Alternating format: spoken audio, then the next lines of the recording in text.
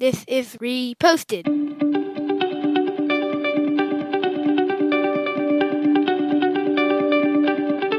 Every morning, Larry and I dig into a quote or idea that has caught our eye. Our hope is that our chat inspires you to never stop thinking and possibly challenges you in a new way. If you'd like to help support the show, please visit patreon.com/reposted. Thank you for stopping by. You and I both are doing work on new houses for us, and it made me think about the importance of having the right tools for a job. I found this article that kind of talks about it. You hear that a lot, but I feel like a lot of times people will just try to force something to work even when it doesn't. The obvious application is construction or doing handy things, but I think the less obvious or things that apply to more people is a more positive career experience, like making sure that you're properly trained for the job or you hire the right person for the job really makes things go a really long way. You were recently dealing with some internet issues and now you have the right tool for the job. But have you ever done something and look back and be like, it would have been faster to take 5 more minutes to set it up the right way and then finish it? Have you ever regretted it? Oh, all the time. I'm like Mr.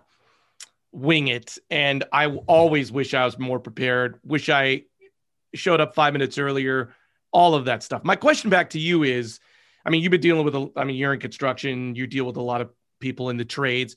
Do people ever just show up and wing it? Do they just go like, nah, let's just see what happens? Yeah. I mean, I guess to some extent, I've realized over my adult life, when I first started doing like work around my house, I'm like, oh, I don't have this tool. And then I'd go get it. And then I didn't have this tool. And now I've accumulated enough like tools that I'm like, oh, well, I'll make this work or I'll get this work. So the question is tradesmen showing up. They generally have a collection of tools and they have the expertise to make something work. The most specific example on this new house is we had this concrete enclosure that I did use it's called a roto hammer. It's basically a handheld jackhammer. Roto hammer. I should have just gotten a jackhammer and it would have been quick work. Otherwise, what did happen is it took me hours to get something out. So it makes a huge difference. You know, people in the trades, whether it's like you're a teacher or a carpenter, or for God's sakes, a DJ, you buy the right stuff, even if your company doesn't buy it for you, to do a better job. Teachers all the time are buying supplies or rewards for their kids to help them study better. So someone that is really good at their job buys what they need, regardless of the company paying for it. Yeah, being proactive in it. I mean, especially with technology, like if you're trying to create a spreadsheet to track everything and you're like, I don't want to get Excel, and you try to use Google Sheets or something, it's going to take longer, things like that. Another example I thought of is depending on what region you live in. Like if you live in San Francisco and you want to find a new apartment to rent, you should use Craigslist. If you live in Los Angeles, it used to be a thing called Westside Rentals that recently got bought by apartments.com. But even like looking for something, or if you want to buy something online, sometimes Amazon's the right choice, sometimes eBay is the right choice. So it's just, I guess, accumulating life experience and figuring out how you should apply it. Yeah, then how would you know though that if you're in LA, oh, I shouldn't look on Craigslist? I mean, you have to ask somebody. I got to go to Westside Rentals, not Craigslist. Right. I mean, I guess it was a commonly known thing, and I did ask around because I was looking on Craigslist and I was like, there's nothing here. And even when I did randomly look on it, I would email potential new places and I would say 80% of the time it was a scam. It'd be like, oh, I'm out of town. You can forward me a cashier's check. And as you know, I love engaging scammers. So that was a fun road for me to go down. But for the most part, Craigslist is not what you want to use here. I know this is unavoidable in some jobs, but like in some instances, can you rely, can you rely on your stuff too much?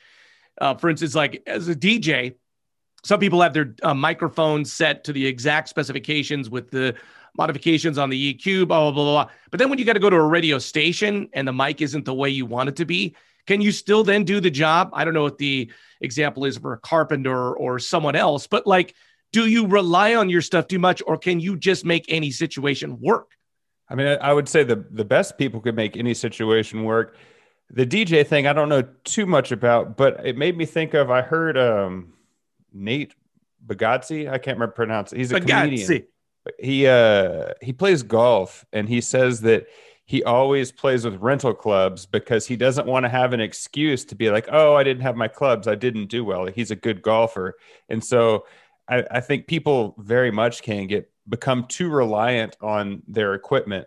And I think the best tradesmen or the best people at their job should be able to improvise and work in any situation. But it does get nice. Like if I had to edit this in different software, I would be much slower, but I'd be able to figure out a way to make it work. And so I guess maybe the best thing to do is try to put yourself every once in a while in an uncomfortable situation or try something new.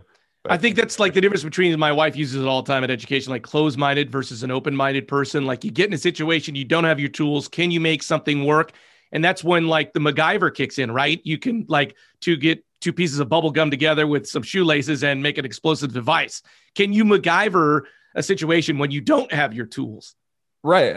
I mean, education's a great example of this. I had a teacher that was from South Africa in college, and the mentality of education there is different. So he would teach us everything for a test, and then our exam would come up and nothing we had learned was on it. But his thought was, you have the tools to figure out how to solve these. It was biochemistry. You have the tools to solve these equations.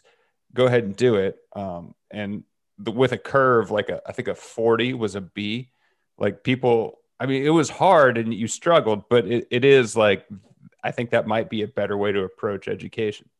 And it's the idea of just keeping somebody on their toes, right? Who doesn't do better in life if they've practiced being uncomfortable and working out the situation? Because then when things are comfortable, you're like, no problem. Right. And if you can find ways to make things work, you actually have a mastery of it versus you can regurgitate. I think, or recently you talked about how your kids don't care about if the answer is right or not. It's how you got there. So I can tell you 4 times 8 is 32, but like, if I don't understand why, like if I need to figure out another version of that, then I'm not able to. But if you understand what's happening, it's a very basic example because I don't have good math skills. My favorite example in radio is that some people need a perfectly quiet, non-moving studio to be able to do their work, to newscast or whatever it is.